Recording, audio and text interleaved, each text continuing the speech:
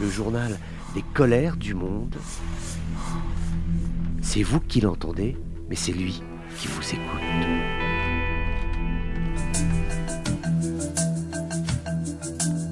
Bonjour à tous, bienvenue dans ces colères du monde. Il faut reconnaître à la justice allemande, à la police allemande, une détermination sur le long terme avec l'annonce de l'arrestation à Berlin de Daniela Klette, 65 ans, une ancienne membre présumée de l'organisation allemande d'extrême gauche, Fraction Armée rouge, une organisation qui avait semé la terreur dans les années 1970-1980 en commettant des attaques, en commettant des meurtres, au moins une trentaine de meurtres attribués à ce groupe qui était d'une idéologie d'extrême gauche, qui était en fait issue d'une mouvance politique qui estimait qu'il fallait assassiner les décideurs qui étaient en poste en Allemagne et que ceux-ci devaient être passés par les armes afin que la gauche prolétarienne, la gauche incarnée par la faction armée rouge puisse prendre le pouvoir. C'était vraiment un discours extrêmement radical, extrêmement violent qui consistait à éliminer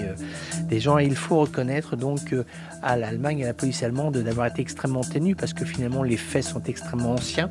Aujourd'hui, cette dame donc a 65 ans, elle va pouvoir répondre de ses actes et de ses agissements devant la justice. Il y a également d'autres personnes qui ont été arrêtées, notamment un homme a été arrêté par le parquet de Verden en Basse-Saxe. C'était en début de semaine, donc c'est tout à fait important. Ça veut dire que ce sont des éléments d'enquête qui ont pu être circonstanciés, qui ont pu être coagulés pendant des années et des années, qui ont permis ces arrestations qui sont assez formidables parce que ça prouve que même des années plus tard, il n'y a pas d'impunité qui puisse s'exercer envers les personnes qui ont fait la révolution, les armes à la main en Europe.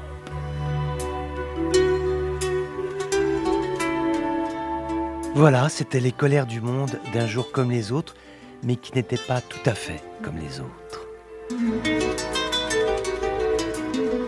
On se retrouve bientôt pour d'autres colères du monde.